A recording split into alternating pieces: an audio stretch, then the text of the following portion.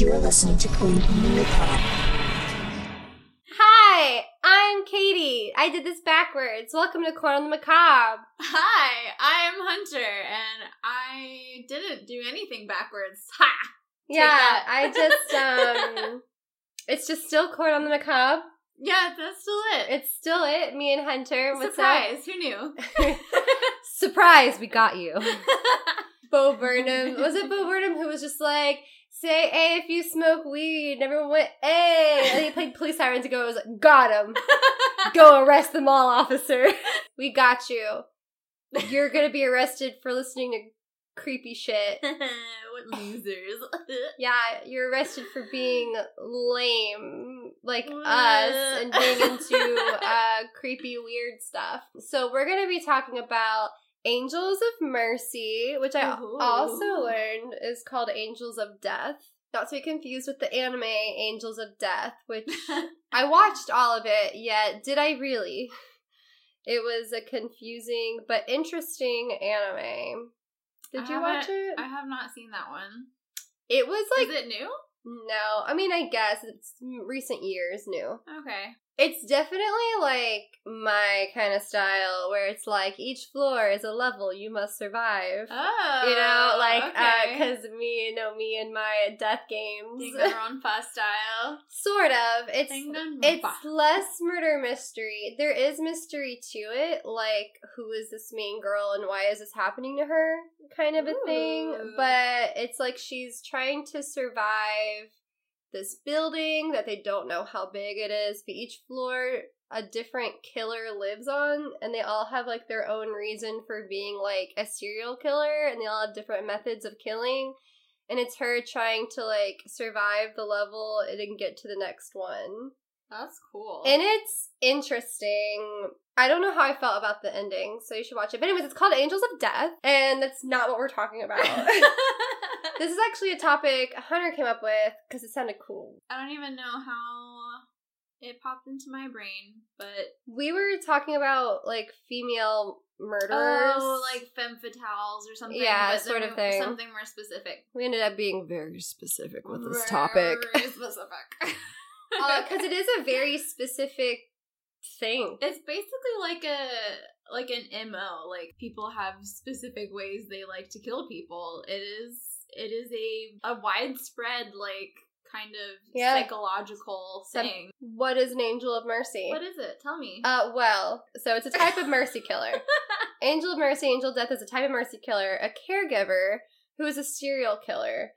Very specifically serial killer. It can't just be like a one-time thing, I think. Maybe it can be. I don't know. I always think of Misery by Stephen King. I don't know if that woman was a serial killer. I don't think she was. A caregiver who's a serial killer and who practices mercy killing on both the willing and unwilling, knowing and unknowing, dependent only on the killer's sense of a patient's level of suffering from their illness or lack thereof, because it can be combined with Munchausen by proxy. A lot of people I know think of Gypsy Rose. Gypsy fucking Rose. Gypsy Rose. The first time I ever heard that story, I was like, excuse me as I fact check it, because I don't believe it. Absolutely. Bonkers. It's buck wild. Insanity. Just like the relationship between Gypsy and what's his face, her boyfriend, was so weird. You know, the bond you make on a Christian dating site. Yeah. It can be like a very strong bond. Anything to piss off your controlling mother. So if you are an avid listener of true crime, then you know exactly who the fuck we're talking about. If you're not an avid listener of true crime, then get it together. Well, or maybe... No, or that. Maybe... get it together. But also, maybe you listen to us because you like our paranormal stuff and occasionally listen to our true crime stuff. I don't know what you do. Maybe we're the only podcast you listen to that does this shit. I doubt it. But that would be cool. It would be cool. But I doubt it. Gypsy Rose is a girl whose mom told her she had cancer as well as a bunch of other diseases her whole life, and she did not. This girl grew up believing she was like bound to a wheelchair, and like her mom shaved her head regularly so she would look bald and sick, and gave her all sorts of medicine that she didn't need. For things that she didn't have, but because she didn't actually need the medicine, it did actually make her sick. Yeah, so she did look bad, and, like, the woman used this Munchausen by proxy to get a bunch of free shit. Like, they got their house built for them. They got so much free crap because, like, oh, her daughter is dying. TV interviews and... Her mom was obsessed with the attention she got from caring for her poor, sick daughter who has 12,000 diseases. And the daughter, when she became a teenager, being a prisoner her whole life in her own home, not being allowed to talk to anyone, have friends, do anything, because her mom was scared that she would tell some information that would indicate that she's not actually sick, like the fact that her mom shaves her head. Or that she can walk and isn't wheelchair bound. Yeah, or, like, she was afraid Gypsy would figure it out that, like, hey, like, I'm not sick. I'm not sick, like... Well, Gypsy did figure it out. Oh, yeah. No, she knew after a while. Because she could Google the diseases she had. And she could walk. And, so she met a guy online on, like, a Christian dating site, and they were, like, blood-bound immediately. And they decided that the only way for her to escape her mom was to kill her mom. So they plotted to kill Gypsy's mom, and then her boyfriend didn't break into the house. Gypsy let him into the house, but they made it look like someone broke in. They killed her mom. They ran away together. A bunch of times, I think. Yeah, it was real gruesome, real bad. And and then she posted about it on Facebook. Oh yeah, she made all those social media posts. She posted as her mom on Facebook. As her mom, but. Not as but she was like posted the bitch on her is dead. mom's Facebook, yeah, but like that's the weird part to me where it's like I don't know if you can like that's a lot of resentment. Clearly, you knew exactly what you were doing. Like you were not mentally incapacitated when you stabbed this woman to death. Yeah, no, yeah, this was not insanity. To be fair, I guess you could argue that Gypsy's mom drove her to insanity. But I don't know. I feel like there have been lots of victims of Munchausen by proxy who didn't kill their mom. I know. I'm not saying she should have done it or that it was right or okay or excusable. There is a legal argument to be made, yes. There is a legal argument to be made. Is it a good argument? No. So the most heartbreaking part of that story for me, honestly, was the dad. He had no idea it was fake. I know. So the dad thought all of this was real, but he and the mom, Gypsy's mom, got divorced very early on in Gypsy's life, and Gypsy's mom did everything she could to keep him away so that he couldn't learn the truth. And so the first time he heard of all of this was when Gypsy was arrested with her boyfriend on television, and he started crying because she could walk. He thought she couldn't walk. And that just breaks my fucking heart. So meanwhile, this episode that's not about... So anyways, I haven't even finished telling you the definition of Angel of Mercy. In this role, they may kill their patients for money, for a sense of sadistic pleasure, for a belief that they are easing the patient's pain, or simply because they can. And that is the rest of the definition of what an angel of mercy or angel of death is. So you very specifically are taking care of somebody who is presumably sick. Or you're taking advantage of the fact that you sick. have trust like you implied as a caregiver. Right, like they're trusting you to care for them and you chose to kill them. And just society in general has this very benevolent view of caretakers and nurses and people like that. Like, oh, they're so sweet, oh, they're so good, oh, they're so generous. Mm-hmm. Turns out, not all the time. Generalizations work both ways, my friends. I luckily have not met an angel of mercy or have anyone in my life like that. I personally have never had any issues with any doctors, and I haven't really been ever needed like a caretaking or a caregiver to that extent. So, when like 5 years ago or so, I got my tonsils removed, my deviated septum fixed, which apparently I didn't know this. I could have gotten a nose job free of charge because it's technically rhinoplasty. It's just the inside of my nose and not the outside structure. But I was like, they were like, do you want anything done? Like, they asked me right before, and I was like literally the day I got there, they were like, oh, did you want anything done to your nose? And I was like, No. Oh, but I love your nose. I said no. I like that out for I have like this nose. little bump here that I considered, but I was like, no, they could fuck it up. I have a little bump too. I don't know their apparently that's like a Greek trait. Hey. Papa. I did have chicken gyro for lunch, actually. Look so at it's, you. So it's official now. Look at There's you. no doubts. I had my own, not angel of mercy, but just being at the mercy of someone else, though. Different story when my nose was fixed and my deviated septum. I had some sinus stuff happening. There was a lot happening. There's 3 surgeries at once. I was at the mercy of my mother because she was the only person willing to like take me to the hospital and back. And I wanted to go home because I knew I could have cared for myself because I wasn't like dying or bedridden. It was just painful. She wouldn't let me. And it was very frustrating, like literally not being able to leave because I like couldn't drive because I was on Oxycontin. Yeah. But so I was too high all the time to be able to drive, but I literally couldn't leave. And then on top of that, she controlled the Oxycontin because she was convinced I was going to get addicted to it, which I've never been addicted to, like, anything in my life except maybe soda. So, you know what I mean? Like sugar. So I was just sort of like, I am, like, the last person.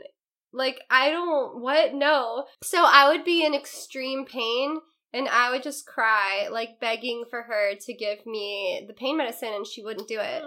Because it wasn't during the very specific allotted time period that it was supposed to work, but it had worn off and it wasn't working and I needed it and it hurt so much. It was a horrible experience and just got to a point where I was just sort of like, say I get addicted, we go through the bottle and then it's done. Like, where am I going to get more? Like, what the fuck, dude? Like, I was really mad. I was very angry. Not a fun time. Yeah, I was getting to the point where, like, I was going to find out where she was keeping it so I could take it. The way they do tonsil removal now is they burn it off. They don't cut it off. They so cauterize it. Right, which honestly is better because you don't have, like, stitches that get ripped or anything. Of infection, probably. And there's less chance of infection. But it's a literal 3rd-degree burn in the back of your throat. It's insanely painful. It's insanely painful. It's awful. It's fucking awful. So, yeah. Oh, gosh. Yeah. All right, Hunter. Okay. Who is your angel of mercy? Sing to me, angel of mercy. Angel of mercy. Is an angel of mercy in a little bit of a roundabout way. I feel like it's too nice of a title for these fucking people. Honestly, in this case, I feel like as a woman, I can see how it would fit. Oh, okay. This is a fairly well-known case. It is the Angel Makers of Najirev. I listened to that. That is the town where this happens. Najirev. Where is Najirev? Hungary. Okay, can I interrupt you to tell you something really funny but really stupid that happened to me in Germany? Yeah. Sorry. So every time I think of Hungary, I think of Turkey, and then I think of Georgia, the countries, because they're just kind of around that. And they have those names where I'm like, are you real? Yes, they're real. But I'm always like, what an interesting title for someone who's an English speaker. Yeah. Germany has, like, a decent Turkish population. And so there's people there from Turkey, Hungary, as well as Georgia, the country Georgia, not the state Georgia. So I decided I wanted to go to, like, a different type of restaurant. I didn't really eat, like, you know, cuisines from other countries super often, and I was in Germany, so I was like, fuck it. So I went to this one restaurant where their whole shtick was that they were Georgian. Okay, so it's the country Georgia. I go in, I sit down. The literal cover of the menu is a picture of the U.S. state Georgia. And I'm like, is this like a barbecue place? Is this like actually themed like American South cuisine? Am I like an idiot? Like, how did I end up here? But it was a literal picture of Georgia, the state, the U.S. state, not the country. And I also just happened to Google the shape of the country just on the off chance they were the same shape, which no, they're not the same shape. And I was like, holy shit. But I opened it up and it was all like Turkish food. And I'm like, okay, so clearly we're not at the Hoedown barbecue here. Like, we're not eating cornbread. We're not doing pulled pork. So I was like, do they know? Like, do they know? But do they? That very clearly they're not from Georgia, either the state or the country. But also, I don't know where they're from. And I was just curious. And I was like, they've got to be like from somewhere to think this was like a good idea. I mean, I guess someone in Germany just maybe didn't know. Hired like an outside advertiser to like set up their like menu, and they thought just no got one would an notice. email that was like, "Hey, can you put Georgia on our menu?" And they just Googled Georgia, and they just happened to stumble across the state of Georgia instead of the country of Georgia. So in very broken German, I tried to joke about this to the waitress. Oh. And I thought it was hilarious. Like, I wrote down all of the phrases in German just to try to make it easy to, like, communicate, because not everyone can fucking know English and how I'm explaining this. And so I was like, yeah, this is the U.S. state, Georgia, like, United States. And she was like, no, like, Georgia, country. And I was like, I'm from Georgia, the state. I'm telling you, Betty, this is the wrong picture. They tried to tell me I was wrong. And I'm like, I think I know where I'm from and what it looks like. But anyways, sorry. Ooh. I know that was like a weird tangent and that's actually unrelated to Hungary. I enjoyed it, personally. I'm glad. I enjoyed it. Angel Makers of Nagyrev. We're going to set the scene a little bit to put some things in context.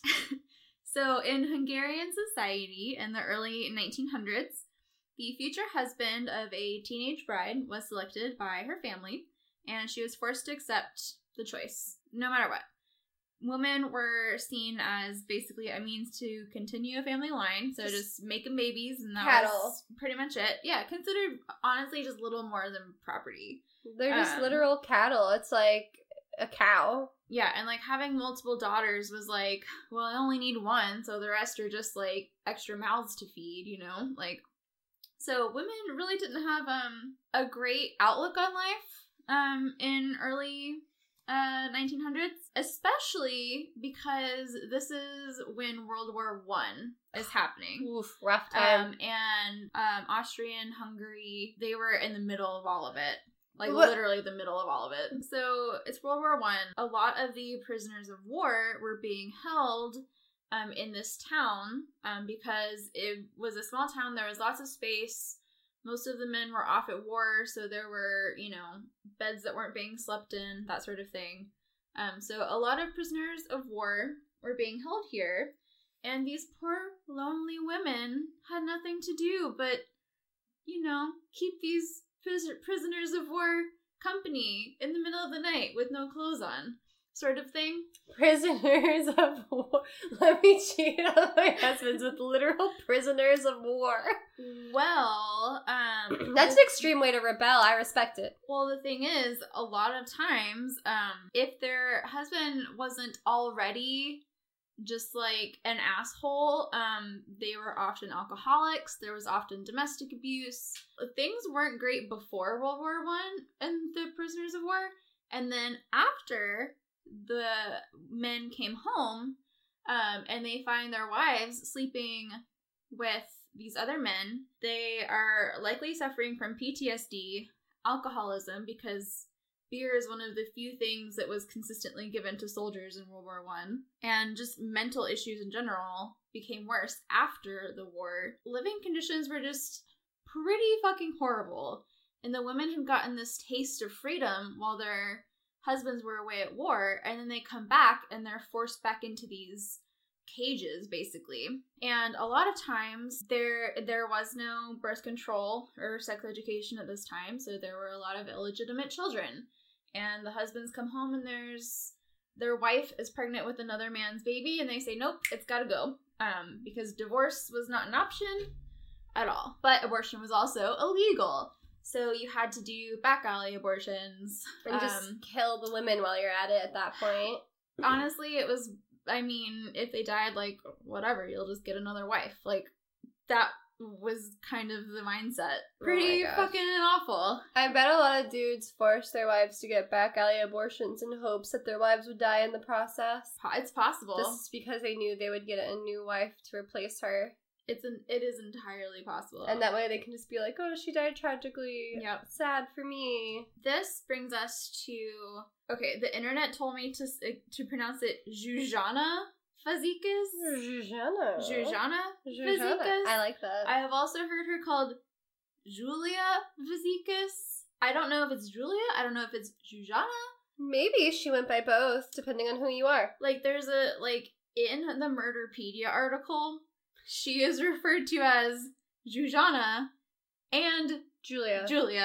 So I don't know, but I think Zuzana sounds cooler, so we're gonna go with that. I like Zuzana. And that's what the Wikipedia page said. It's a little zhuzhy, huh? It's a little zhuzhed up. I mean, I don't know if we should, like, glorify this person's name, because I'm pretty sure I'm about to hear that they're a terrible person, but...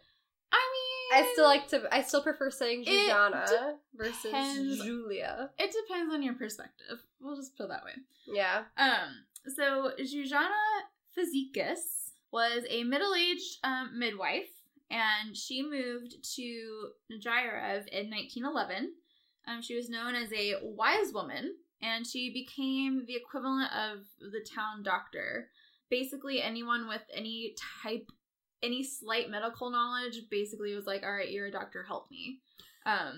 Yeah, I guess at a time when books aren't accessible to learn this kind of stuff. And just, there was a thin line between medicine and, like, in these areas, like, witchcraft was still a very real concern. So, you know, and just medicine in general was very scary, very experimental still. Things were not understood, and things were often very dangerous.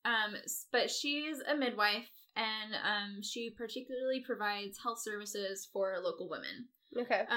Men were often wary of her, as it was rumored that her husband had been missing for years, without any clues. First of all, she's also just a woman, and that in and of itself is suspicious to men. Being a woman without an escort man, sus. Honestly, like, what is she even doing? Why is she here? A woman who has some self-autonomy? Like, we don't like that. We don't do that here.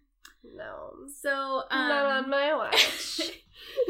So, the local women would go to her, because a lot of them were in toxic and violent relationships, and Zuzana was a confidant and a source of comfort for these women. And luckily for her patients, she had a very effective, very permanent solution for their relationship and marital issues. Kill them. Poison. We like it. You know? Brilliant. You know, we Boom, don't light bulb. We don't hate this. I mean, it's a gray area. We hate this, but we also don't hate this. Yes. She had perfected the technique of boiling fly paper, so stuff that flies stick to and then they die. The sticky stuff is toxic. It is arsenic. And she would boil these pieces of paper and then skim the poison that would float to the top. She would skim that off and send some home with her patients. And then in a few days, they wouldn't have a husband anymore. And it was very effective. Yeah. And then they were free to live their lives and sleep with more prisoners of war or whoever they wanted to. What an interesting way to collect arsenic.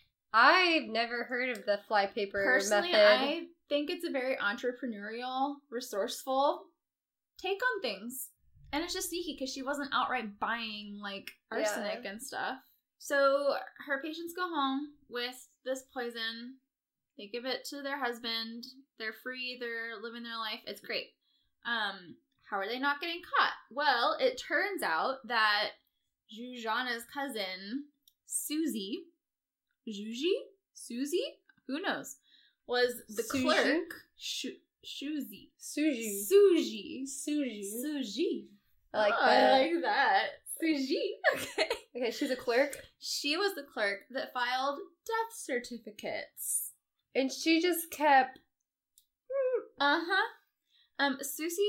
Susie, I can't talk now. Susie was also rumored to be a witch. We love it. We love it. I mean, we're here for it, honestly. There were an estimated 45 to 50 murders over the 18 years that Zsuzsanna lived in the district.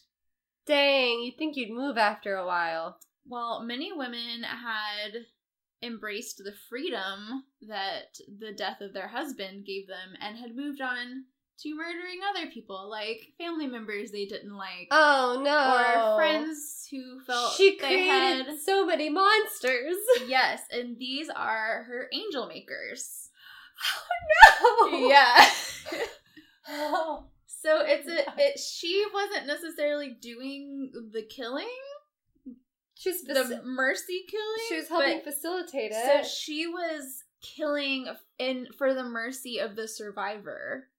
So it's a different sort of mercy killing if you think about it. By the mid-1920s, Negirev earned the nickname the Murder District. Amazing. Yep. You know, I'm just going to go down to the market, the Murder District, for some potatoes for dinner. Why are they British? Oh, it's the only accent I can do, don't you know? To be fair, I don't think I could do a Hungarian accent. I don't even. So fair. I feel like it would just sound Russian. Like, how do you... Anyways. Yeah. This is not a linguistics podcast. Yet. So... here's some examples of some of the angel makers. So Marie Cardos murdered her husband, her lover, and her 23-year-old son. Why her kid? Just before her son died, she got him to sing for her. Knowing he was poisoned, she listened to his sweet voice. In the midst of his song, he clutched his stomach and was soon dead. Giving testimony years later, she seemed to think this event rather delightful. Oh my god. Yeah, so some of these women were just, like, straight up bitches, but so, like, we don't like them, but... They're awful. This whole thing is ridiculous. God. This one, Maria Varga killed 7 members of her family, considering the death of her husband in particular a Christmas present to herself. Oh my god. But also, like, if you're living in a poor village, like, I guess you people have are gonna fucking notice. I guess you have 7 kids, like, in case, because most of them will probably die. But, like, also just, like, so much. 7 people, like, did they all really deserve it? I can't believe that. That's probably hard for me to believe. Probably not. All of these not that I'm saying any of these people, like, deserved it, but, like, Jesus, when you put people in a position of absolute destitute where they have no control and you give them a little bit of control and they're like, this is the solution. Yeah. They're gonna take it to the fucking next. Yeah. They're like, that felt good. I'm doing it again. Yeah, and this is where the line gets kind of gray where it's already been gray, but there's no way that Zsuzsanna didn't know what was happening. You know, so at any point she could have stopped and, like, yes, then someone else could have just boiled the flypaper. Like, I doubt she kept that, like, I doubt it was a huge secret how she did it. She probably, but she didn't blame herself the way people don't blame themselves when they sleep with married people when they're single. Yeah, well, I really think she had this, like, view of, like, I'm doing this to help these poor women in these horrible situations. You know, if their husbands are bad people, then so what? So I really think her perspective on it was very skewed. But I mean, it kind of has to be once 50 people are being murdered.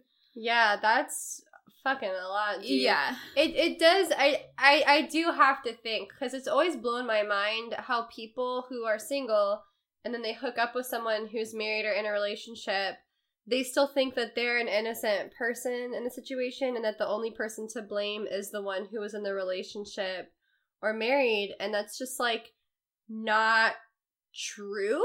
Yeah, no. Because you helped facilitate it. Yeah. Like, and, if like, you you took are yourself just out of the equation, there would be no equation. That wouldn't have happened. I used to know someone who did that, and it always made me, like, so upset. And I was just sort of like, how can you possibly think that you're innocent in all of this? Yeah. Just because you're single, technically. Like, oh my god, I hated it. Gross. So, there have been various accounts of how Zuzana and the angel makers were caught, but there are 3 main theories. One is that one of her patients failed to successfully kill her victims. They reported her, and then she pointed the finger at Zuzana. Oh my god. The second how do theory, you feel at poison? maybe you just they didn't give them enough? Didn't give them enough. Something like that. Second, someone in the village wrote an anonymous letter to the newspaper accusing the women of the crimes. Or a doctor in another town found a body on a riverbank with high levels of arsenic, and that led to an investigation, and he somehow tied it back to Nejirev. So people aren't sure how it got caught? It's just maybe one of those? Yeah. Like, it was a very, one, it was a small town, and 2, with the war going on and everything, just the political unrest, records weren't always super reliable or even kept. A lot of it's kind of up in the air. Okay, they just knew that somehow at some point she got Yes. investigated and she got caught. Yes, so regardless of why they were initially investigated, they were caught. And when Zuzana was questioned by investigators, she denied everything and said they could prove nothing. But the authorities were like, no. You helped kill 50 people, so no. They decided to let her go, and then they followed her. So as she is going around immediately warning all of her patients that the police are onto them, there's no more arsenic going to be handed out, hide it, no one talk about this, let's keep it on the down low. She's going to everyone's house, and the police are following her. So they know every single one of her patients. So she is pointing out every single person. Oh my god. Yeah. She literally led them to everyone involved. And that's how they have the number of 50 people. Yes, which it could be more, but that's like based off of the interviews and stuff. That's kind of the number they came up with. So after the investigators ended up exhuming dozens of bodies from the cemetery, and that's also part of how they got to that number, they were able to test who had arsenic in their system. So eventually 34 women and 1 man were indicted. She helped a man kill someone with poison? I mean, I thought this was for the women. Now you know it has nothing to do with that. I like to skim over that fact because it ruins it for me. But okay, here's for honesty's sake, I felt like I needed to put it in there. Maybe he got the poison from a different patient and not Zuzana. That's very possible. Like he figured out. Because it sounds like she was just handing it out willy nilly. It's possible. Like, you get a bottle and you get a bottle. It's possible one of the women who took it, he found out and he was like, "I won't tell on you, but I'm also gonna use it." Yeah. Yeah. That's what I'm thinking could have happened there. I feel like that's very possible. Yeah. Especially because it was like, so many people were clearly getting away with it. So it was like, why wouldn't I also get away with it? Like, if it's this fucking easy, like, I guess I might as well kill someone too. 26 of them were tried, and among them was Susie, Zuzana's cousin. 8 were sentenced to death, but only 2 were executed, and another 12 received prison sentences. From the time that Zuzana had arrived in 1911 to this time, which is 1929, Zuzana had been imprisoned briefly multiple times for illegal abortions, but every time she had been let off because at the time judges were like, yes, this is illegal, however, we also understand the need for this, so don't do it again. Help my wife get an abortion, thanks. Literally. It was like, this is bad, but like, help me, please. So Zhuzhana had been arrested like lots of times and consistently gotten away with it. So they're like, you can hurt the women, but you can't kill the men. Uh-huh. It's okay if the women accidentally die in back alley abortions. We can let you go for that. Yeah, we can't have men having babies that aren't their own children. But we can't have the men dying. That would be bad. Because the women, they'd just be free. Yeah, no, that one's actually punishable by death. No. One account says that Zhuzhana was one of the two that were executed by hanging. But another account describes that she completed suicide by poison in her own home, surrounded by pots of boiled flypaper, which to me is a much more poetic ending. I like that one. And it feels spooky and witchy, and I like that. So I like that one. We're going to go with that one. One person stated that after the poisonings, the men's behavior to their wives improved markedly. Wait, once it came to light that they're all being poisoned? Yeah. They're like, oh fuck, these bitches are out here to kill us. Yeah, we better fucking behave. I mean, don't abuse me, thanks! So, that's where it's like, this one it is a roundabout Angels of Mercy, Angels of Death sort of story, and it's also, depending on your perspective and your morals, could be a very, like, retribution sort of style killing. Like, these men had it coming. Or you could just say, like, no, men are people too. You could also blame society in that one. You could blame society. So this one is a less, like, cut and dry sort of thing. Definitely still wrong. Don't kill people. Don't do that.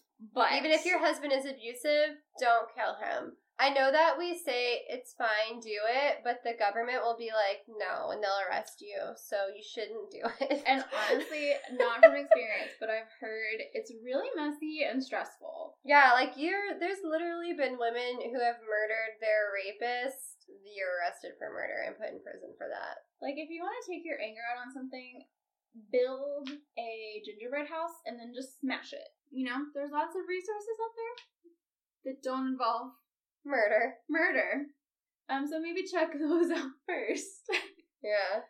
So that is my case. It's a pretty well-known one, but there's so much. I didn't know it. There's so much to unpack, and it's just in my head. She has like a little drive-through window, and like the women just walk up, and it's like 2 bottles of arsenic, please. Yeah. And it's just like a constant like flow of women like stopping by and just like, because it really was just like constant nonstop, just like an assembly line of murder. Yeah. I am not a true crime connoisseur. I've listened to true crime podcasts, but I listen to them every once in a while. I can't consume them a lot because I will eventually get sad. So I know that there's a lot of people who don't get sad. I mean, I consume a lot of horror, and that doesn't necessarily make me sad. It just sort of depends on like the levels of consumption. Sometimes I binge. That being said, I did not know that story.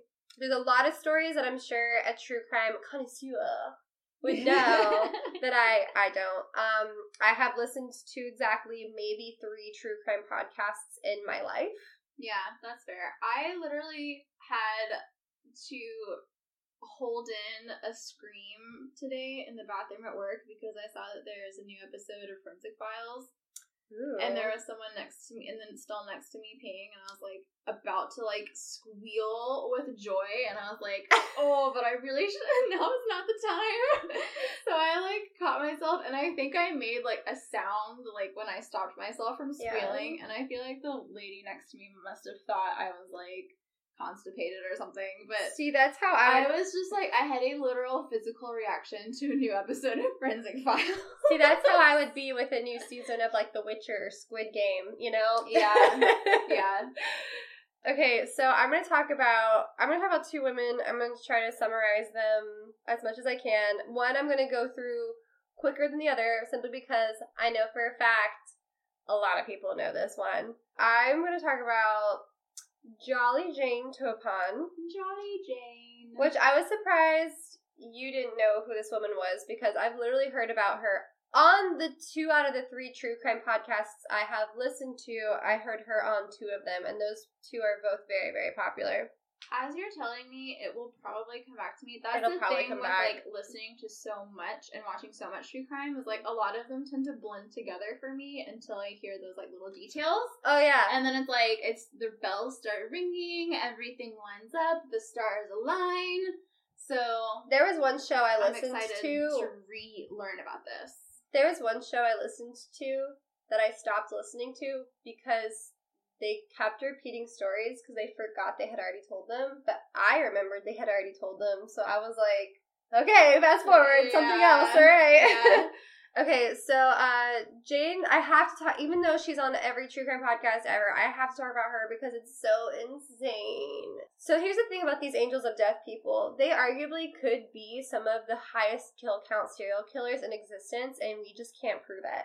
Yeah. And that's insane. Ted Bundy want to brag that they've killed a bajillion people. Well, these people there's records of them literally being present for hundreds of people's deaths, and they actually could have caused all of them, and it's much more believable that these 2 women in particular I'm going to talk about are actually, like, could be some of the most notorious serial killers in existence. Well, if you think about it, like, a lot of serial killers, like, their MO involves, like, stalking their victims for weeks, capturing their victims. It takes time. It takes prep work. But if your victims are literally coming to you, and you are surrounded by toxic chemicals and pointy objects, and you are often in rooms alone with them, I mean, you can just fucking multitask. Pop them off. That shit.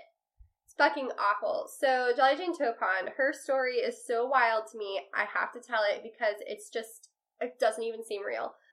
She's a really weird serial killer due to her being a woman. It's very common for a male serial killer to do it for sexual thrill. Well, she is a woman who did do it for sexual thrill, which is why people think that she in particular is a weird case, because you don't always hear about, like, women killing people for a sexual thrill. Yeah. You think of men doing that. Yeah. So she, like most serial killers, had an unstable childhood. She was born, we know her as Jane Topon, but she was born Honora Kelly, or Honora Kelly, around 1857. So this is a long, long time ago.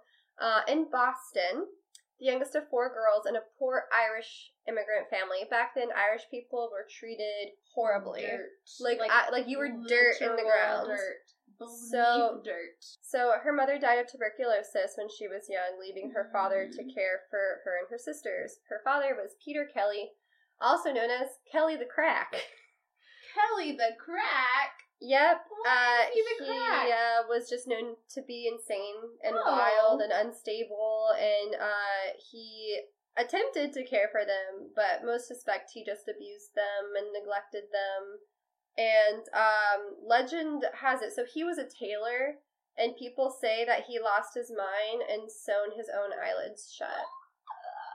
No. Like, that's how insane people were, like, this guy was. Eyes freaks me the fuck out. It was that detail where I was like, oh. Literally, like, we are all just, like, walking around with little balls of Jello in our face. Like, that's disgusting. It's gross. Anyways, I'm sorry. Eyes are gross. Eyes should be illegal. I don't. We should all be blind. Get out of here. So, their father, Kelly the Crack, which, like, sounds like a fucked up leprechaun or something. Like, oh, Kelly the Crack. I'm Kelly the Crack. Let me tailor your clothes. I can't do Irish accents. Oh, that was Irish. Can't do Irish accents, but that's my best. That's pretty good. Honora and her sisters ended up in an orphanage. The Boston Female Asylum. So it was her and her sisters Delia and Nellie, and they were placed with respectable families when they turned 10 years old, and they were sent off as foster kids, which back then were indentured servants. So the foster system was real tight. So Honora became an indentured servant to Miss Anne C. Topon of Lowell, Massachusetts. They renamed her Jane Topon because her name sounded way too Irish, and they were like, we can't let people know an Irish girl is in our home, so you're Italian now because you have dark hair. We can kind of pass that, and you're Jane Topon. which isn't an Italian name. Yeah. So, like, you have our last name, and you're just Jane. So, she went to high school. Nothing weird happened, just did that. She graduated when she was 18, but the only thing that was kind of weird that people noticed was that she just lied a lot, which is signs of potentially being a sociopath, is like telling great lies of grandeur. It could also show signs of the fact that you were, like, traumatized and abused, and you're an orphan, and you have never learned to communicate in a healthy way, and you want attention, and you don't know how to do it, so you tell wild stories. Like, that's also a thing. So, I mean, she's still not a good person, but just because someone lies a lot when they're a teenager doesn't mean they're a sociopath. The lies she would tell to people was that, her real father sailed around the world, and, her sister actually married an English nobleman, and, her brother, was at, the Gettysburg by Abraham Lincoln. Oh. And, like, stuff like that. Oh. But, and people were like, sure, Jan. Sure, Jane. Okay. All right. So that's nice. She graduated at 18. The Toppins freed her from her indentured servitude and gave her $50 to start her new life. However, she decided she actually just wanted to stay as a household servant. That's where she was comfortable. That's what she wanted to do. But then her foster mother died, and her foster sister Elizabeth took over the house, and Jane still continued as a servant. Elizabeth married a dude named Oramel Brigham. Oramel. Oh no. Yeah, and he moved into the Toppin house, but for unknown reasons, something happened that caused Jane to want to move out of the house. That she had been in for 20 years at this point. So she was in her, like, late 20s, I think, at this point. So she's lived a very kind of sheltered she's been life. there. Yeah, she left the house when she was, like, 30. Yeah. If she was there since she was 10. Yeah. So at 33, Jane... Like, not well adjusted.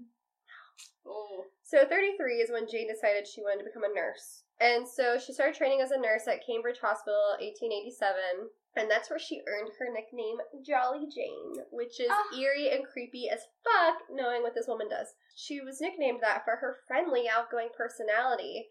But the issue was that she, loved gossiping about everyone to everyone, and would also actively celebrate the dismissal of students she didn't like.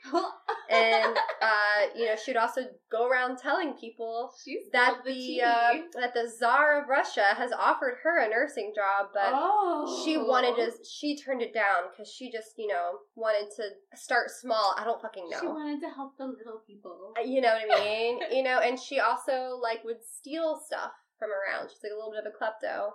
And many of this fellow students fucking hated her. They were like, we fucking hate this bitch. So the hospital administration also grew concerned over her obsession with autopsies. Also were unaware that during this time, she was experimenting with morphine and atropine on the elderly patients. She has a focus on the elderly, actually. Yeah. So one patient, Amelia Finney, had an operation in 1887. Afterwards, she said Jane Toppin gave her a dose of a bitter medicine, causing her to lose consciousness. She said that she remembers Jane climbing into her bed and kissing her all over her face. But something startled her, and she stopped. Like, something startled Jane, and Jane stopped. Later when Jane was arrested, Finney realized it was not a dream. She had dismissed it all as a dream, and that it wasn't real because it was too weird to have been real, and she was just in a haze. But 14 years later, she realized that was no dream. Oh. So, what a horrible, So I think Jane was doing a lot of things, because that was a younger woman, so she was killing older people, and then I think she was, like, molesting younger people passed out. Yeah. I think she had a bit of a phobia of older people. Yeah. But also was a bit of almost like a necrophiliac. She wanted to, like, explore, like, sexually, but just not with elderly people. Yeah, but also she wanted her victims to be, like, passed out or maybe dead. We don't actually know if she did anything with dead bodies. I'm suspecting necrophilia just because she's fucking insane and this is creepy and weird already as it is. Yeah. But the thing, and this is why I also claim necrophilia, is because she got an erotic pleasure out of her victims dying. So, like, as her victims would lay dying, she would get, like, a powerful erotic charge from holding and caressing them as they died. So she, like, really loved, like, holding them when they died. And, like, caring and, like, cooing and, like, caring for them and, like, being fucking creepy as shit. Disgusting. Yeah, no, it's fucking awful. And this is why this woman is fucking insane. So, she got a job at the Massachusetts General Hospital and then lost it, like, immediately because she just recklessly gave out opiates to people. Oh. However, the doctor still recommended her as a private nurse to wealthy clients. Oh. Now, just so you get an idea, she was earning a lot of money. Like, she was not doing this for money. Like, she was earning $25 a week when women, on average, during this time period, earned $5 a week. Oh. So she was really just doing this. It wasn't like she had any vendetta. It wasn't like she was stealing money from people and killing them. It was really just a sexual thrill and because she wanted to. Yeah. Like, there was no other motive. It wasn't like she was killing wealthy patients and, like, stealing their money or anything. It's just fucking creepy. And she later admitted that, you know, she would climb into bed with her patients as she murdered them. So she befriended her elderly landlord and his wife, but then killed them. Don't do that. And she later explained that they had gotten feeble and fussy and old and cranky. And her colleagues in nursing school remembered her saying that she just believes that there's no use in keeping old people alive. And just thought that old people should just die. So, in 1889, 70-year-old Mary McClear fell ill on a visit to Cambridge. Her doctor sent Jane Toppin to care for her. Jane killed Mary with poison. She's killing all these people with poison, by the way. What kind of... Mixture of morphine and atropine, as well as this other one that I don't know how to pronounce, so I haven't been saying it. Okay. It's like something. It's a medicine and it kills you. Oh. It's not arsenic. Okay. A month later, she killed a close friend just so she could take her friend's job. Oh my god. As a dining hall matron at St. John's Theological School in Cambridge. She got the job, but it didn't last very long. The administration couldn't ignore complaints of her incompetence and missing money, so she was also just, like, stealing just cause. Okay. Jane would sometimes go visit her foster sister, Elizabeth, and Elizabeth's husband. Oramel. The summer of 1899, my brain immediately goes to the summer of 69. The summer of 1899. So much murder. Jane decided that she just wanted to kill her foster sister, Elizabeth. What? After she was, like, nice to her and let her stay? Yeah, it was because Elizabeth complained of depression, and she was like, well, I should, you know, put her out of her misery, and then try to marry her husband. Oramel? So, yeah, she was into Oramel. She wanted that Oramel D. Oh, it sounds like a cold medicine. It does. Oramel D has side effects. Oh my god. So she invited Elizabeth to a picnic on the beach. A picnic of, you know, corned beef, taffy, mineral water, all laced with poison. The poison I can't pronounce. Is it strychnine? Yeah, strychnine. Okay, it was strychnine. What's strychnine? I don't really know about it. I just know the name. So I think she was using strychnine to kill people out of the hospital and morphine and atropine for people in the hospital. That would make sense. She was taking her work outside of work. Ooh. Outside of what she was doing That's overtime. your work, stay at work. Don't bring your work home with you. Don't bring your work home with you. That's what they all say. Murder your family. Don't do that. She took her on the picnic, laced with strychnine, quoted, saying, I held her in my arms and watched with delight as she gasped her life out. Oh. So Jane then insinuated herself into the household of Oramel Brigham, who's now Elizabeth's widower, because she wanted to marry him. And within 3 days, she killed the housekeeper, who was a 77-year-old woman named Edna. Edna! She took over for Edna and to try to impress Oramel with her housekeeping skills. Oh, look at me sweep. Oh, everything's Oramel made it very clear that he did not want her as a housekeeper or as a wife. Hell and yeah, to leave him the fuck alone. Hell yeah. So Jane decided to win his love by poisoning him and then nursing him back to hell. But that didn't work. Really? Shocker. Really? Are you telling me that that's not how love works? So here's a weird gray area for me. She threatened to claim that he had gotten her pregnant, which would insinuate he slept with her at one point, but he didn't believe her, so I don't know what that was about, and enraged Oromel ordered her out of the house. Well, I'm wondering if maybe she, like, drugged him or something, and, like... and he was, like, out of it, and she was like, oh, you blacked out and we had sex or something. Yeah, like, maybe she tried to convince him they had him and they hadn't. Like, I don't know. Like, that was just weird. So, by 1901, because he was very confident she was not pregnant, he was like, get out of my house. Hell yeah, Oromel. I was not sure about Oromel, but I am here for this man. He was like, I don't like you, you gotta go. Yeah. You're not even my wife's real sister.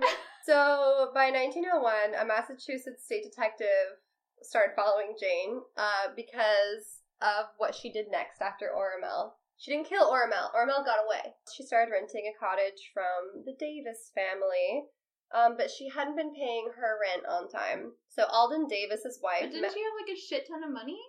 Why would she not be paying her rent on... I guess she just doesn't give a fuck. She doesn't fucking care. She does have a... She just does not fucking care. The idea of not paying my rent on time... is stressful. Is horrifying. Awful.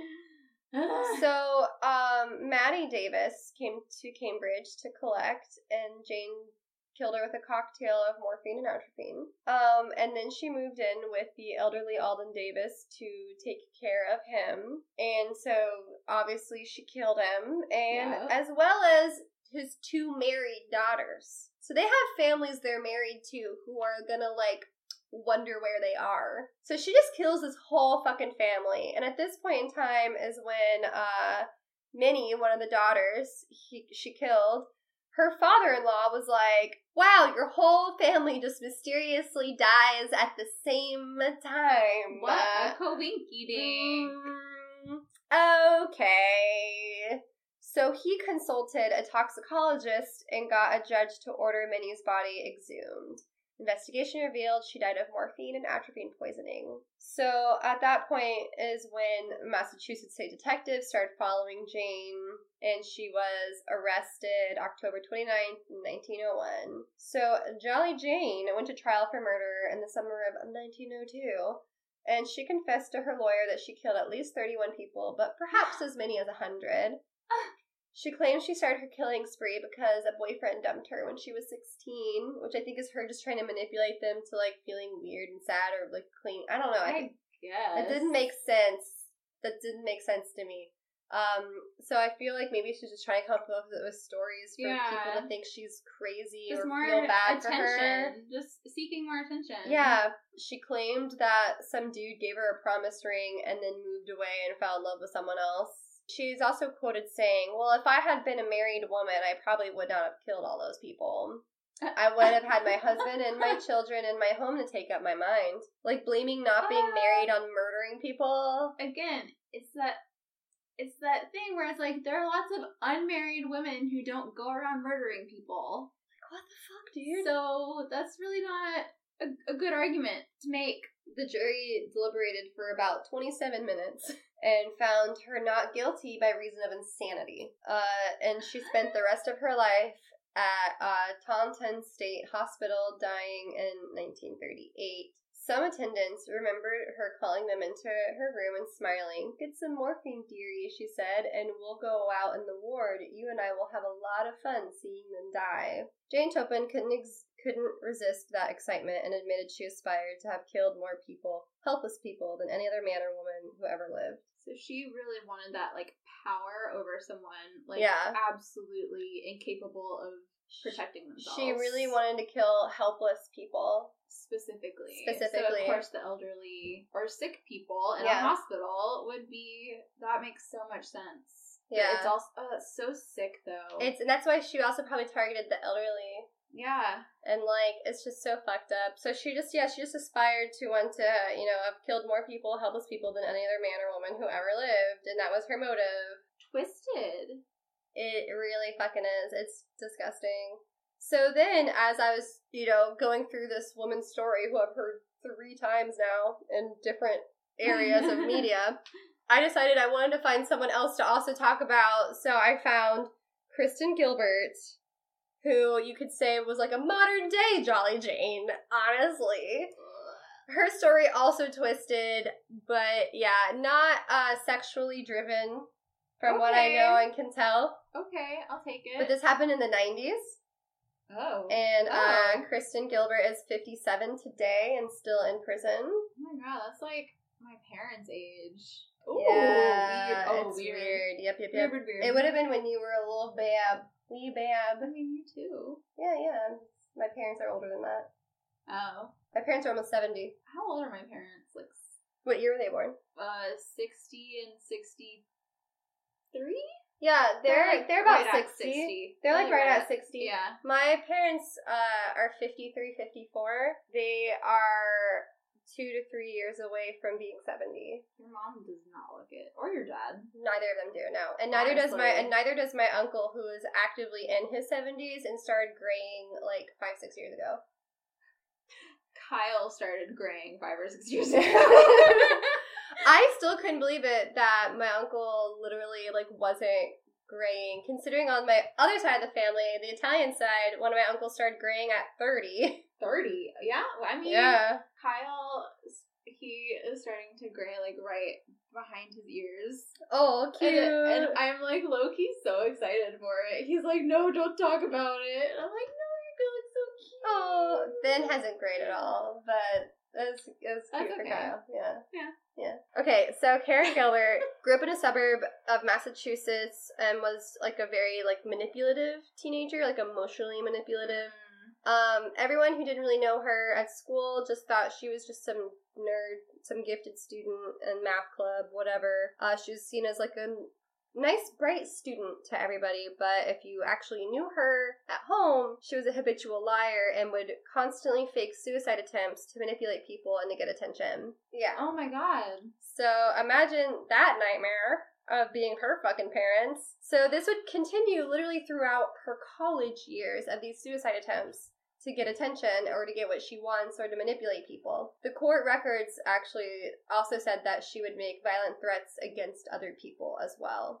Someone reported a fake suicide attempt to the college, and the college thought Kristen should seek psychiatric treatment and went to her and was like, hey, you need to get help for this. Help.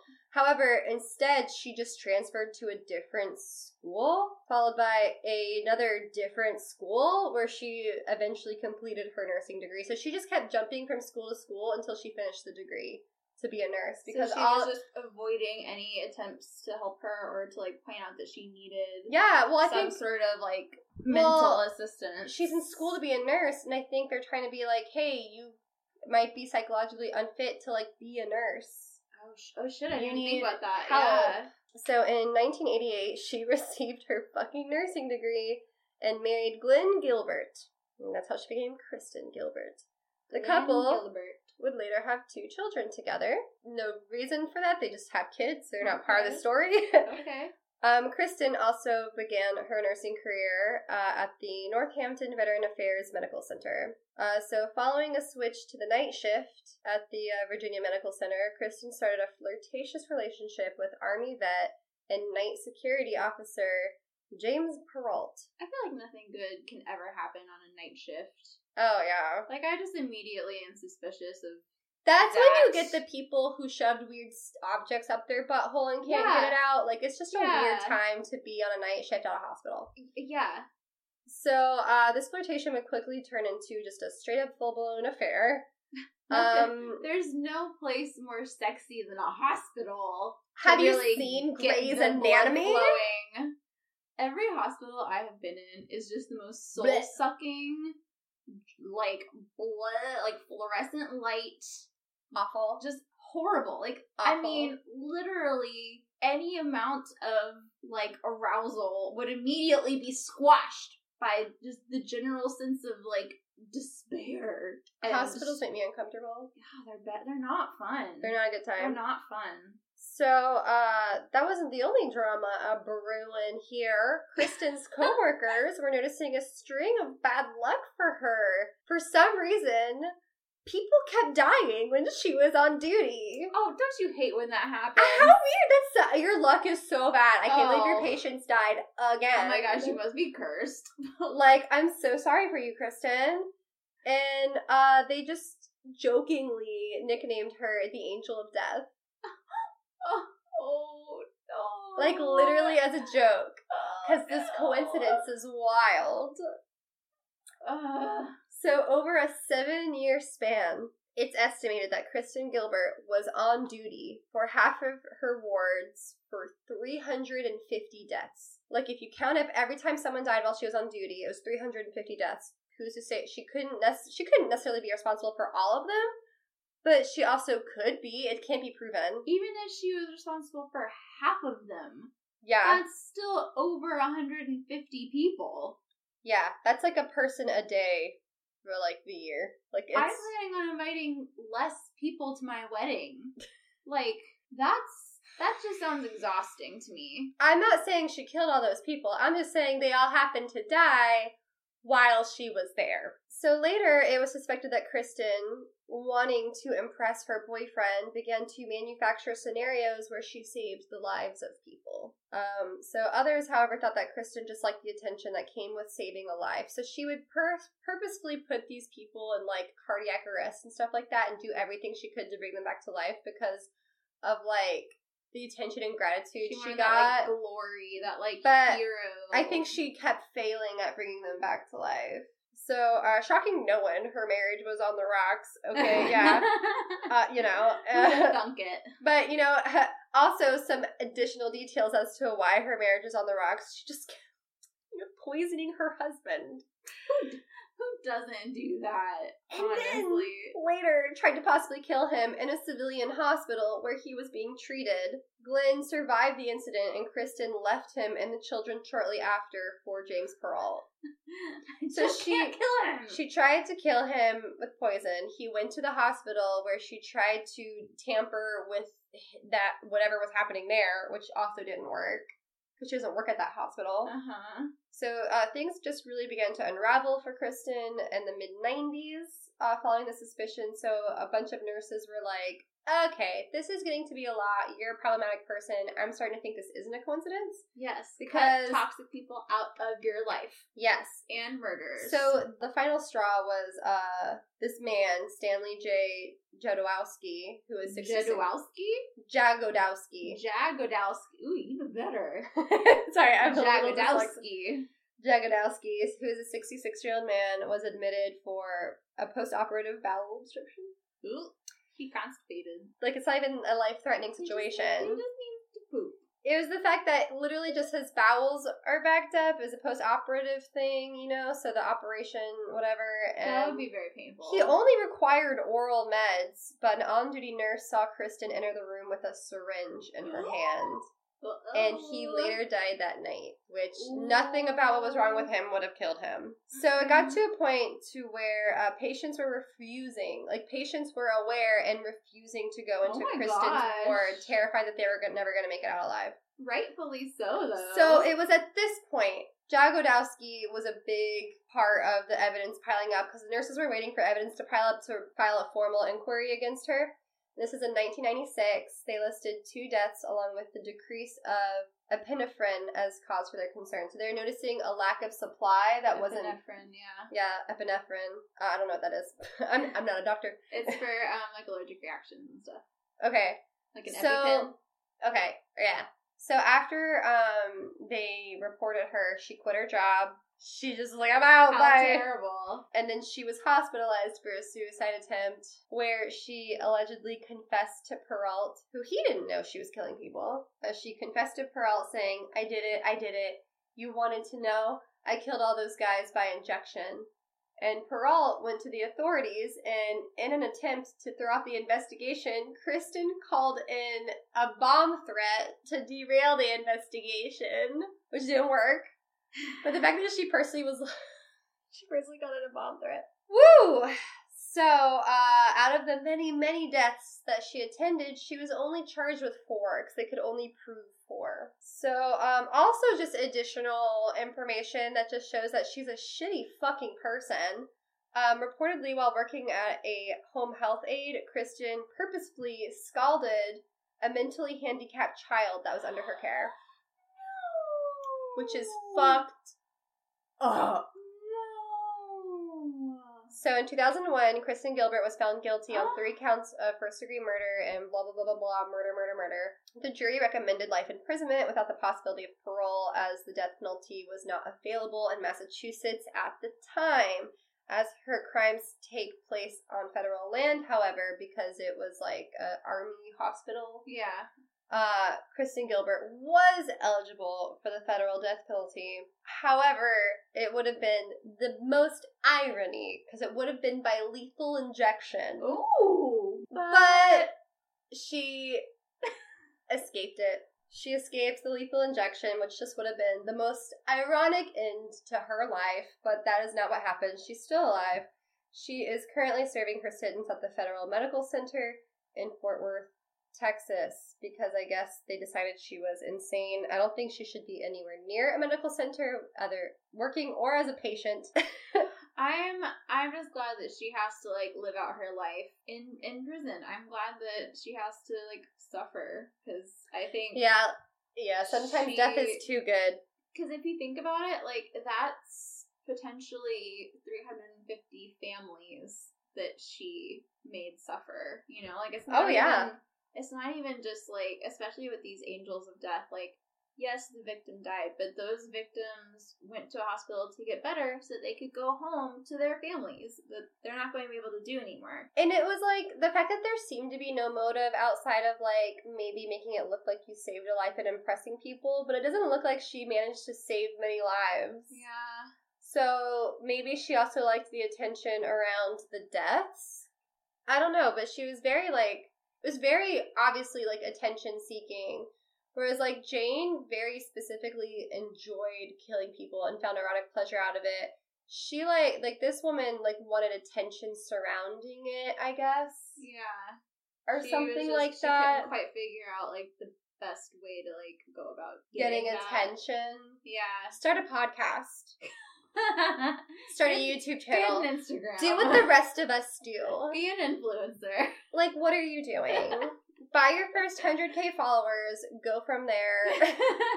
That's just wild, because, like, just a regular serial killer, so to speak, a non-facilitated serial killer. It would take years and years and years to get anywhere close to 300. But it's that same thing with, like, police. Like, they walk around with a weapon. So, and, you know, doctors walk around with, you know, syringes and drugs and scalpels and all kinds of, like, fucking radiation machines and shit. So, like, there's just more opportunity. So, like, the people that society is told to trust unquestioningly are the ones, realistically, with the most opportunity to hurt you. I really feel like the title of this episode should be Naughty Nurses. Because they're all, like, some sort of, like, medicinal nurse, like, almost, like, doctor-like position. Yeah. Kind of a thing. I love that. Naughty Nurses. Naughty Nurses. People think it's a very sexual title, and it is absolutely not. Oh, boy. Man. Woo-wee. There was a lot of death in this one. Like, seriously, though. Potentially, like, 400. Kill count? Yeah. More than that. Okay, so you have 50 I had, for like, you. 50. 350 for this woman, maybe. And then, like, another 130 for Jane. Shit, so we're like closer to 500. Like, yeah. Like, man. 480, that ballpark. High kill count on this one. I decided to take a small break from true crime the other day. Look at you. I know. Look at you. And I decided to watch a World War I documentary. I almost just called you Kelly. Hunter, please. It's like, might as well be the same thing. Look, I like scary things because they make me think and they make me grateful for the good things. I like scary things too, but and also I'm just a history nerd, so like yeah. I just think it's like wild to me. Oh, World War I was just the biggest fucking clusterfuck ever. Basically, Austria was like, hey, we're a big guy too. We're a big, scary European country too. And then everyone else was like, no, shut up. And then Austria was like, oh, fuck you, I'm gonna kill you. And then everyone else was like, well, no, I'm gonna kill you first. It was like a who has the biggest dick contest. Out of curiosity, since you're talking about World War I know that your story took place during World War I. Mm-hmm. Did it go into 1920s or just the 1910s? Okay, so I did look it up earlier when you're talking about it, because Hungary, confirmed, was fascist and communist. It was fascist first before it became communist, and its fascism reign started in 1920. Well, so at that point it was Austria-Hungary, wasn't it? It was so. One country at the time. Yeah, I think that was when Germany invaded, was 1920, or no, Germany didn't invade until later. Germany Invaded who? They invaded a fucking lot of people. Hungary and Austria. I mean, it's in the Sound of Music. Well, I think that was World War II. That was World War II. World War II. But the Sound of Music did take place in Austria. Well, World War I was like 19, what, like... When did Germany invade Hungary? 1912?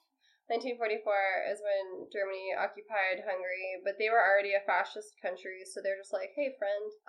So it looks like, Hungary was fascist 1920 to 1946, and then they were communist 1948 to, like, 1980. So, like, they had two sides of the most awful coin. On World War I, honestly, they used some of the first, like, gas masks, and, like, literally, they just, like, took, like, a washcloth and, like, a piece of string on their face, and they're like, alright, we'll be safe from chemical warfare now. It was a bunch of fucking 18-year-old boys who were like, yeah, war, I'll be home in 6 months. These little bitches don't know what's coming to them. I'm gonna be a hero, and then I'm gonna have lots of babies with my hot wife at home. And then, surprise! You're stuck in a trench, you have gout, there's pee and rats everywhere, and bombs. Gout is when you get, like, you're too wet for too long. Yeah, I think. And, like, all you eat is beer and wine. Like, that, they literally, there were people whose job was specifically just to, like, risk their lives to run beer to people on the front lines, because that was the only thing that kept them going. That, or the threat of being shot on site for desertion. Like, what a fun fucking time! These poor goddamn 18-year-olds, like, had no idea. And all of the old, don't get me started. So I literally, the other night, it was like 3 a.m, and I was, like, typing out this, like, rant for, like, a Facebook post, because it was 3 a.m, and Kyle was asleep, and I didn't want to bother any of my friends with, like, a full novel about World War I at 3 a.m, so I was like, Facebook will listen to me, and I, like, typed out a whole novel of my feelings on World War I, and then I was like, then I read back through it, thank God, and I was like, this is too much, no one is going to read this, and it's not going to make me feel better, but, I just have a lot of feelings about World War I. I understand. I have a lot of feelings about American history in general, but that's not what this podcast is about. This is not an American history podcast. Although, we could do a wild episode about American history. We could. In fact, there are, I'm sure, whole podcasts about that. Yeah. That's not on the agenda yet. By the way, gout is a type of inflammatory arthritis. Okay. Just so you know. I did look that up.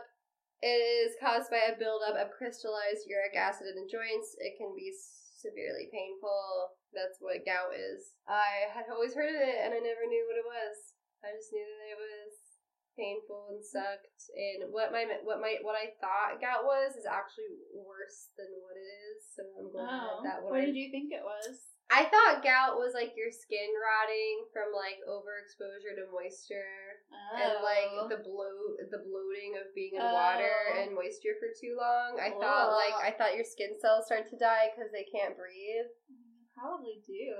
I thought that's what gout was. I'm assuming that's a thing. I also could have totally made it up, But that's also why something I'm not gonna look up because I feel like that's what I thought gout was. Disgusting Google images would come up. Well, I just know you're in a trench. If it rains, it's gonna fill with water, and like you're gonna be standing and sitting in that water, and you're gonna be wearing clothes, and those clothes are gonna suck up the moisture, and your body is not meant to be in water for that long, so it will start bloating like a dead body does for months. Yeah, and maybe a shower once a month, and by shower like a dirty sponge bath. So yeah, like pretty awful, really bad. How did we get to World War I? You watched a documentary because you took a break on true crime, and that is how we got here. I need to diversify. It's okay. It's okay. I take a break from like true crime with like horror movies. I have Harry Potter fanfiction for that. You do have, that's how you switch it up. I have Harry Potter fanfiction. I don't watch it, but I read it, and that keeps you going. I play video games, a lot of them horror, but I started a new one that's really interesting called Inscription that Kelly recommended. Ooh. It is a spooky card game. Ooh. It's almost like a spooky card game escape room. And that's all I'm gonna I love all the words ya. that you're saying. And it's really fun. It's a mystery. You're trying to solve it as you play it. I love a mystery. And, like, it's cool. It's cool. I'm convinced. I haven't looked into the developers. I'm convinced they're either very inspired by or also helped develop Undertale. I don't know if you're familiar with Undertale. Mm-hmm. Undertale is a very famous game. Mostly it has a cult following, and it's famous for its self-awareness of being a game. And like, so in the game, you like in video games, you kill people, you move on. If you didn't like the outcome of killing that person, you can scum save and go back and redo it and choose to not kill them, you know, like in a game. Yeah, that's like most video games are set up this way. If you do that, the game tells you it knows what you're doing. Ooh. So, like, you'll kill someone, and it'll be like... That's very... The game goes, like, why did you do that? Meta. Why did you kill them? Like, they weren't doing anything. They were just standing in your way, and you just killed them. And, like they had a family, and so... this sounds stressful. So then, that's part of why I stopped playing that, and it was just really long, and, like, the levels were long. That sounds traumatizing. So then, I kept getting stuck at dumb places. So then, when this happens, if you try to go back to an earlier save and redo it, the game goes, hey, I know what you're doing. You just killed this person, and now you feel bad about it, and now you want to choose to save them? Like, you're a terrible fucking person. This sounds like the actual worst time. Yeah, and so, like, you can play the game in multiple different ways, but you can play it to where you kill everybody, and the game is just like, what the fuck is wrong with you? You can also play through the game where you, don't kill anybody at all, but the game tries to egg you on to kill people and be like, it's fine, no one cares, no one's watching, like, you can just do it, like, whatever. And it's, like, really fucking wild and self-aware. And Inscription isn't that, but it has that level of, like, awareness that is creepy as fuck. I don't like that. And on that note, Doki Doki Literature Club has the same level of self-awareness, and that's part of why I love it. I love games that fuck with you on that level. Yes, on that note. Thank you for listening. This has been Naughty Nurses, Angels of Mercy, Angels of Death, whatever you want to call it. Oh, wait, that's birds. That's not angels. That's birds. I was like, I don't know. It feels wrong calling them angels of anything. But, like an angel in general, just the word angel. I don't like it. They're just murderers. They're just shitty people who murder people who are helpless victims, and they suck. So, yeah. Thank you for listening. You can follow us on social media. We got the Facebook, we got the Instagram, we got the Twitters, we got a Patreon, which an episode did drop recently. Oh my god. And it's on Norse mythology also. Ooh. No, I guess I'll save that for another time. I wanted to say shout out to some patrons, but I don't remember their names. I do remember Amanda T. Off the top of my head, though. Thank you, Amanda. Amanda! You're great, and you actually get to pick a subject for one of our episodes. So please message me with that. I've reached out to you, so if you're listening to this, Amanda, I'm waiting. Amanda. I'm waiting. Amanda. Look, I'm tired. I know. I had to deal with the government today. It's a hard day. It's a hard day. But yes, also send us your spooky stories. I know I haven't been reading them as of late because we keep recording over time, but I will read them. It'll be a good time, I promise. Please send them. I have like one or two that I'm supposed to be reading that I will read next time. Sorry. And sorry. And thanks again, and keep it creepy. Keep it creepy.